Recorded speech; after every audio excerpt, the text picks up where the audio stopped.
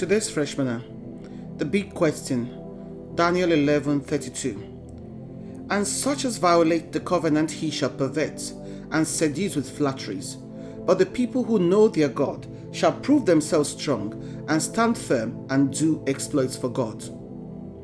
We get asked all kinds of questions daily, some important, others not so much, whilst others are vital to life. What's the most memorable question you've had to answer?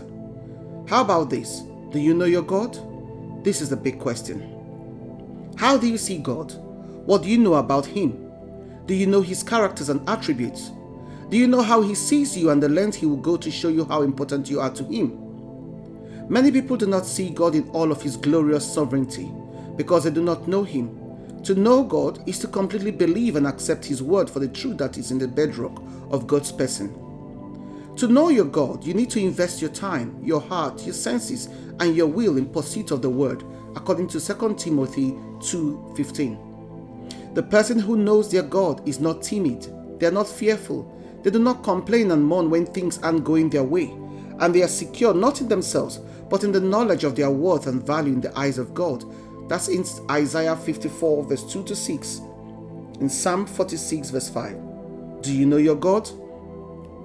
For you to be strong and do the great exploit God promised, you need to intimately engage with the Lord on every level to get to know the Lord's heartbeat, according to Matthew 22:37.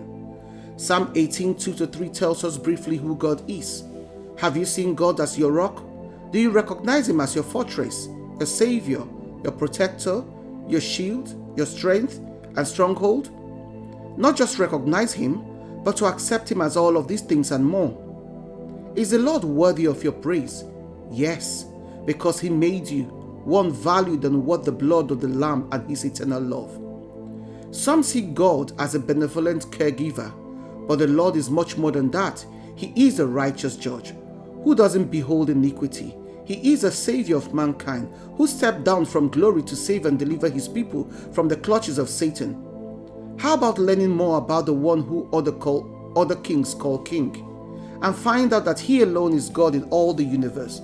There is no one like Him, according to Exodus 15:11-18.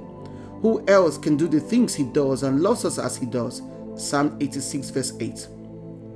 Jeremiah 9:23-24 tells us to not boast or depend on anything, not on our strength, on our achievement or knowledge, but instead to boast and depend on our knowing the Lord, because it's only when we know our God that the fear of adversary stops bothering us. There is so much to discover in God. The more you know, the more you want to know. And the Lord reveals Himself only to those who earnestly seek Him with all their hearts, according to Psalm 119 verse 10. The Lord is waiting to hear from you, to search for Him and to get to know Him. Do you want to know the Lord for yourself, or you want to rely on what others tell you about Him? When you know your God, He gives you peace, confidence and assurance, value and worth, divine direction and strength. Do you know your God? Shalom.